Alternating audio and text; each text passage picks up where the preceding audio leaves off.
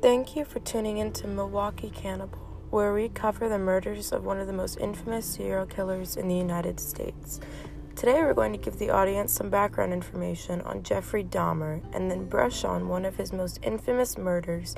However, stay tuned for future podcasts where I dive deeper into each of his victims. Jeffrey Dahmer, also known as the Milwaukee Cannibal, was born on May 21st, 1960 in Milwaukee, Wisconsin, to Joyce and Lionel Dahmer. He was the eldest of two boys and lived a fairly rough childhood. His household was filled with constant yelling and screaming and constant stress and tension among everyone in the house.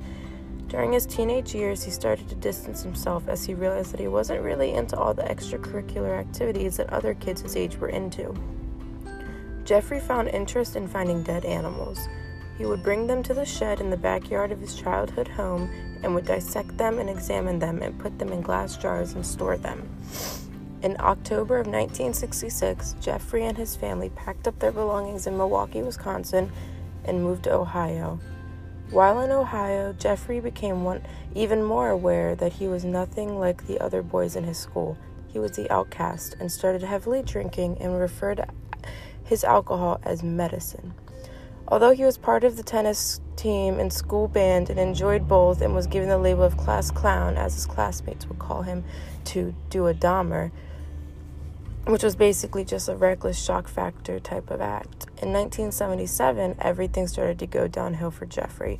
Jeffrey's parents got a divorce and during this, his grades started slipping at a rapid pace, and his alcohol intake increased drastically. Around this time, Jeffrey also started to realize that he wasn't attracted to girls like his friends all were. All the fantasies that his friends had about the girls in their school were fantasies that Jeffrey had about the boys at his school. However, he did his very best to suppress these feelings and desires that he had. Jeffrey committed his first murder in June of 1978. He was driving around town one day when he noticed a hitchhiker on the side of the road. So he pulled over and offered the hitchhiker a ride and said that they could go back to his house to party and drink for a little bit.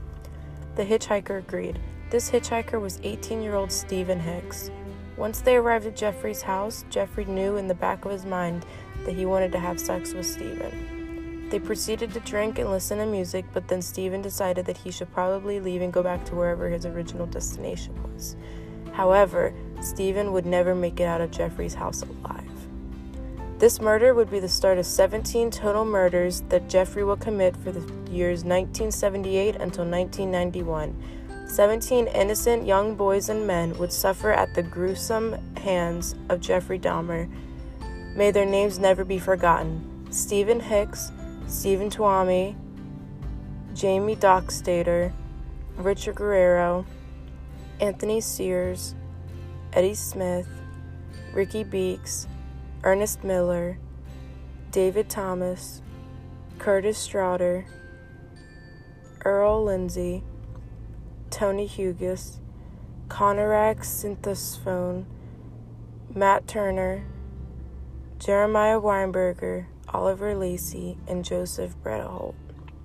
Stay tuned for next week's episode as we cover the heinous details of 18-year-old Stephen Hicks' murder. Until then, stay safe and don't take rides from strangers. Bye, guys.